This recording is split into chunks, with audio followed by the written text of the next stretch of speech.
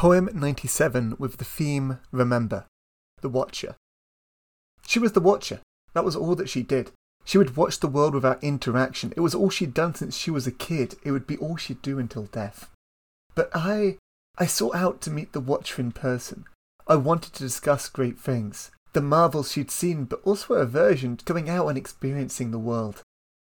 "Will you not come with me?" I near begged at her side, but not because of her beauty or looks. "You've been cooped up too long, watching from inside. The earth is there for all to enjoy."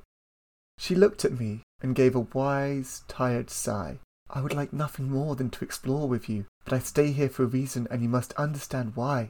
I waited so I could hear what she would say.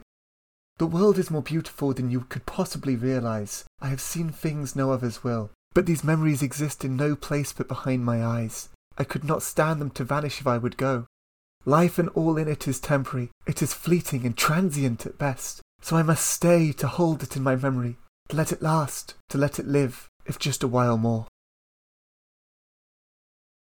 What a odd and peculiar poem. The idea of an A-B-A-C rhyme scheme, it definitely catches you. The idea there's a rhythm there, but the poem is not partaking in it, I think is quite clever. I actually really like that.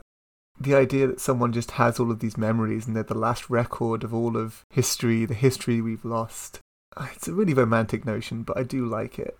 I think it's likely I wrote this while thinking of the famous Roy Batty speech from Blade Runner.